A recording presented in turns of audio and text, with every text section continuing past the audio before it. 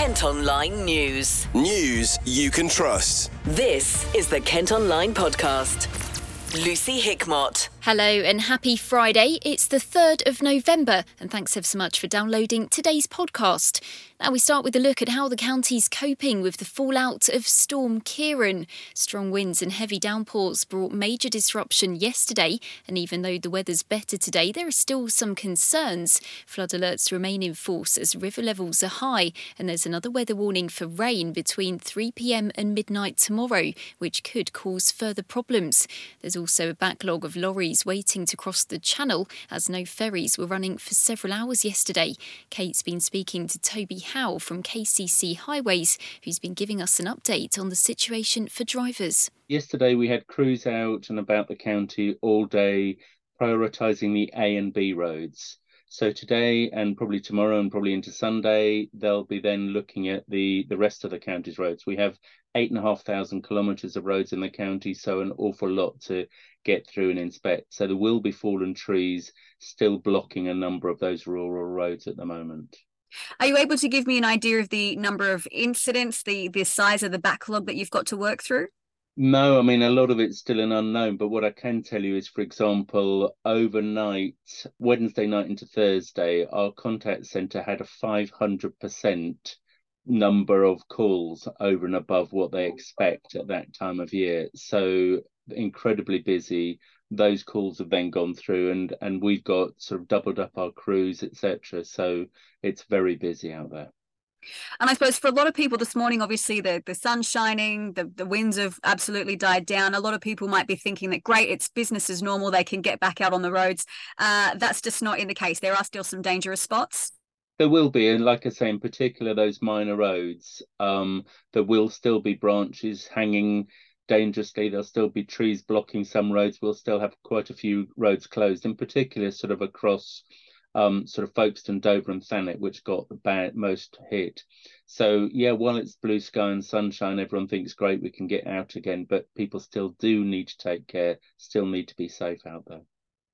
I think we've still got some flood alerts in place. So again, would you just reiterate to people, just don't drive through the flood water if you do come across it? That's it. There are, I mean, a lot of the rivers really got close to sort of flooding throughout the county. Environment Agency were working very hard to control those where possible. At the moment, they'll start going down again a little bit, but we're expecting more heavy rains, so there will be flooding. And likewise, if there is a road closed due to flooding, please do not try and drive through. We've frequently seen instances where people get trapped, etc., thinking they can get through. So again, be safe, please. Now, I know certainly from our point of view yesterday, it seemed that major incidents were getting cleared up pretty quickly yesterday. As soon as we were getting reports of a tree down somewhere, the crews was there, the road was clear. Are you happy with the level of preparation that went into everything before the storm hit? Yeah, I mean, we're really fortunate now that we do get a lot of advanced information from the Met Office and from other partners. So a lot of planning goes into this. We knew that it was going to hit overnight, Wednesday night into Thursday. We knew what to expect. Fortunately, Kent was to a degree lucky that it wasn't as bad as it could have been, as we saw in Jersey, for example. But so everything was in place, ready to go, ready to hit the ground running. And yes, we had a lot of heroes and heroines out there dealing with the problems. I wanted to ask you as well about Operation Brock. We saw that was brought in yesterday. Is there any indication when that backlog might be cleared and the operation removed? It'll certainly still be busy for much of today. I mean, we've still got hundreds of HGVs that couldn't get across the channel yesterday that are still queuing. As you say, we've got what we call Brock Zero. So it's a very basic Brock on the M20 between Maidstone and Ashford, with the rest of the traffic diverted down the A20. There are still a couple of hundred HGVs in there. We've also got tap on between Folkestone and Dover, and there's sort of about 100, 200 HGVs there. All the ferries are running, all the trains are running through the tunnel. So as soon as we can clear that backlog, then we can get the motorway back to normal again. And just finally, you mentioned before there is another warning for some heavy rain. We're not looking obviously the same scale as Ciarán, but are you preparing for more flooding, more road incidents? Yeah, totally. Because like I say, the water levels and the ground is totally saturated at the moment. So any rain that does come down on the land will then just run onto the road. So we'll have more flooding again. So Sunday we're expecting some very wet areas, and I think there's more rain possibly next week as well. So whilst the storm has passed, people really do need to take care, allow extra time and drive safely out there. You can find all the latest info on our website and follow our live travel blog for details of delays. Kent Online reports. A former Rochester man who murdered a woman as she walked home in London has had his jail term reduced. Jordan McSweeney attacked law graduate Zara Alina in Ilford last year. He was sentenced to life with a minimum of 38 years, but the Court of Appeal has decided that was too long and changed it to 33 years instead. 6 members of a gang who murdered a man during a robbery in Tunbridge Wells have been sent to prison. The victim was fatally stabbed in 2021 when the men broke into a property on Cayley Road to steal cannabis plants. They've all been sentenced to between 2 and 6 years in jail. 7 other people involved were also given prison sentences earlier in the year. Security Minister and Kent MP Tom Tugendhat says the government's working tirelessly to get British citizens out of Gaza. Palestinian authorities say 92 UK nationals will be allowed to cross into Egypt today. The Tunbridge and Malling rep's been telling us about what's been going on behind the scenes. There's been an absolutely phenomenal amount of work in making sure that the Egyptian government, the Israeli government, and indeed those running Gaza have enabled people to leave, because this hasn't been just down to one party but many. The Prime Minister, the Foreign Secretary and I and many others have been on the phone to partners and to make sure that that operation goes as smoothly as possible. And we have identified British citizens and we're ready to make sure that that goes as smoothly as possible. The situation in Gaza at the moment is extremely concerning, and that's why the RAF has just flown in some 20 tonnes of aid into Egypt in order to transport it north, and that's why the UK government has put £30 million available to make sure that we're supporting, which, is about a third the amount that the entire EU has put together. So it's a hell of a package that we're putting together to make sure that we're looking to help those people in Gaza today and help British citizens to leave. I can give this absolute assurance that the UK government, from the Prime Minister, the Foreign Secretary, me, many others, have been absolutely committed to making sure that we look after British citizens as best as we possibly can, and we help to get them out of this incredibly dangerous situation. And so we are working tirelessly to make sure that happens. Foreign Office officials on the ground, Border Force officials on the ground, have been absolutely instrumental in making sure that we're able to support families and individuals who need to get out, and we will not rest until we have protected everybody we can. It comes as the US Secretary of State is in Israel to call for a humanitarian pause in fighting. Kent Online News. A Sitting Bull man's appeared in court accused of using his neighbour's bank card to order more than £7,000 worth of goods from Amazon. John Contrell told his victim he would buy a lawnmower for him and took his card details before running up the bill over the space of a month. He ordered items including printer ink, fish food, a WWE belt and bath bombs. Mr Cottrell, who lives in Fallowfield, has been ordered to repay the money he stole, as well as nearly £200 in costs. A man's been charged with breaching a restraining order after armed police were called to Dover. The 30-year-old is accused of contacting a woman he was banned from approaching on Wednesday. He's also been charged with a public order offence against a police officer. Now, this is one of our most read stories today. There's uproar over plans for a new housing estate on farmland next to a Kent animal park. Developers want to build on a site in Littlebourne, right near Howletts. Kate's been taking a look at the proposals in more detail. Well, developers have unveiled the controversial plans just 2 years after a much smaller scheme was rejected. That one included 115 properties, but the latest application is for 300. They would be built on 40 acres of farmland on the edge of Littlebourne with an access road onto the A257. Residents have reacted with anger and there have been already more than 200 objections. Campaigners say it would almost double the village's population and cause more traffic in the area. There were also concerns about how sewerage will be dealt with. Gladman Development developments say they'll be using Garden City principles, providing a central village green, play areas, tree planting, a community orchard and more affordable homes. The proposals will be discussed by planning officers at a later date. Kent Online reports. A woman accused of murdering her 18-month-old son at a caravan near Faversham has started giving evidence in court. Alfie Phillips was found with more than 70 injuries in Herne Hill in 2020. 27-year-old Sian Hedges from Yelverton in Devon has spoken about her drug use. She denies murder along with her boyfriend at the time, who's also on trial. There are concerned students missing out of hundreds of hours of classroom time due to lane closures in Sittingbourne. The traffic management systems in place for the Grovehurst roundabout project on the A249 and have been slammed as ludicrous. They're due to carry on until January. The head teacher of Sittingbourne School says his students have been left sitting on buses for more than 90 minutes, causing them physical and emotional discomfort.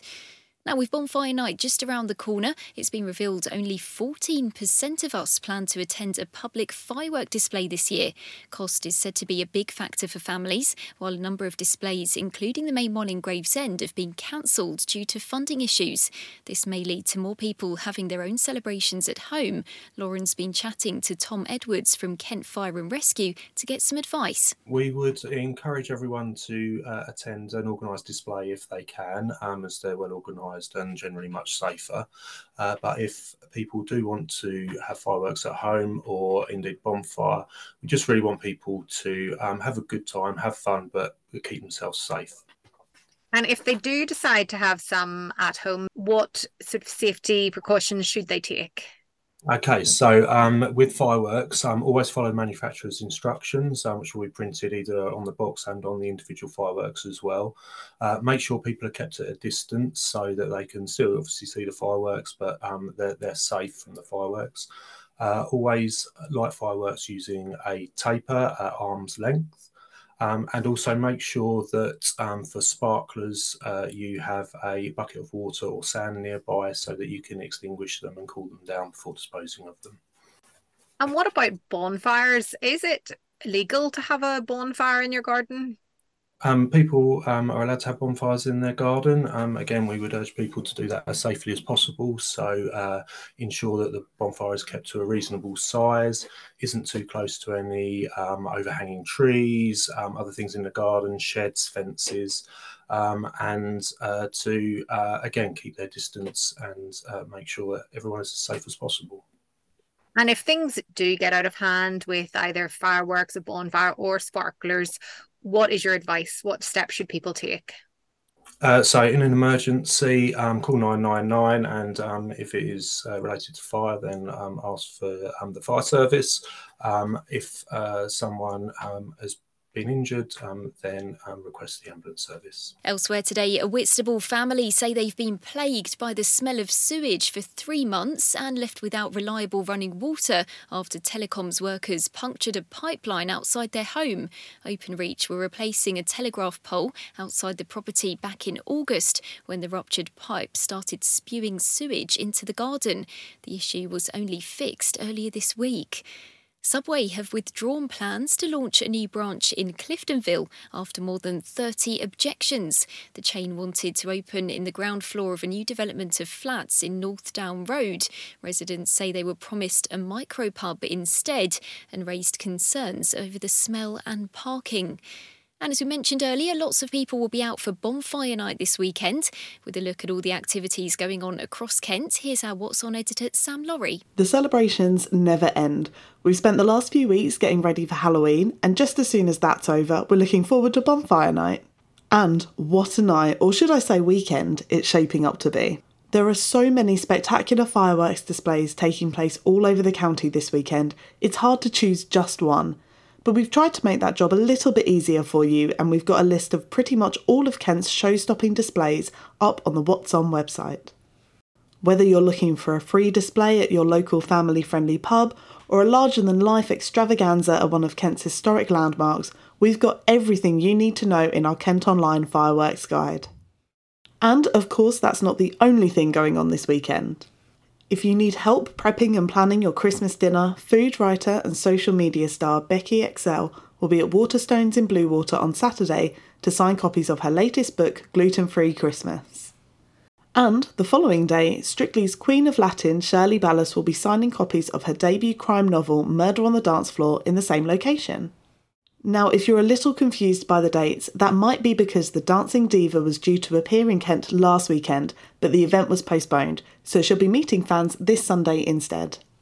There are also some great shows at the theatre this weekend that you might want to catch while they're still in town. The stage adaptation of 80s blockbuster Dirty Dancing is still showing at the Marlow Theatre in Canterbury, and there are 1 or 2 tickets left if you want to try and grab them. And next week, Quiz, the coughing major millionaire scandal, comes to the Churchill Theatre in Bromley, so now's the perfect time to book a last-minute ticket. The play, all about the shocking cheating scandal that took place on game show Who Wants to Be a Millionaire more than 20 years ago, opens in Bromley on Monday. So whatever you get up to, whether it's oohing and ahhing at fireworks or heading out to catch a show at your local theatre, I hope you have a brilliant bonfire weekend. Thanks, Sam. Kent Online Sport. Football, and it's our first time hearing from the new Gillingham manager, Stephen Clements. He was appointed as first-team head coach earlier this week after the shock sacking of Neil Harris last month. He'll be taking charge for their FA Cup game against Hereford tomorrow, and he's been telling reporters what it was like to take the team for his first training session yesterday. It was great. It's actually what I've been looking forward to the most. It seems like it's been a long process to actually do that. It's been a hectic couple of weeks for me, but I'm delighted to be here now. That's where I love being, on the grass. Robbie's the same, who I brought with me. I thought we had a good session this morning. First impression of the group? Well, I've watched a lot of them already, so I've seen pretty much all the games this season, and I can see they're a good group. Obviously, you need to see them in the flesh. You need to see them close up, and I probably won't really know about them until I get in a dugout and I see them on a match day. I've seen lots of good players on the training ground, but it's replicating on a match day and under that pressure. So, but very good. Been very open to anything we put to them today. I can see there was a buzz on the training ground, which you would expect to be when there's new coaches there, and they've been very, very good. Did you sort of have a few things in mind to say to them? First things, sort of first impressions, I guess. Yeah. I had a chat with them this morning, and I said to them 1 or 2 things in the meeting room, which obviously will remain private. But yeah, of course, I'm here to improve things, so I've got to tell them where I think we can do that. And yeah, so we'll try and start on that on Saturday. I guess in terms of your first game, you don't have a lot of time to implement those ideas. You don't. But look, how we play going forward isn't going to change rapidly overnight. It'll be a process. To go and play the football we want to play takes time. So we'll get there, but people have to be patient with that. There's a lot of new ideas that will go into the players, and as I say, this morning they were receptive. What we need to see is the ideas we've given them working, and then they'll grow even further, because then we can keep adding more. In terms of your first couple of games, obviously being cup competitions, does that help in terms of, you've got 2 lots of 90 minutes, say, to get a few ideas in there?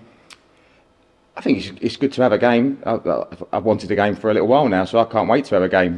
But the cup games, yes, it's the FA Cup. I mean, we can win a couple of games. Obviously, we've got to take care of Hereford. It'd be a very, very tough one. Win a couple of games, you could go and get a dream tie away at one of the big Premier League teams, and I'm sure all the players would love to go and take them on. I would. And it'd be great for Gillingham. So that's the aim. We'll be putting a strong team out, and we'll go and try and win that one.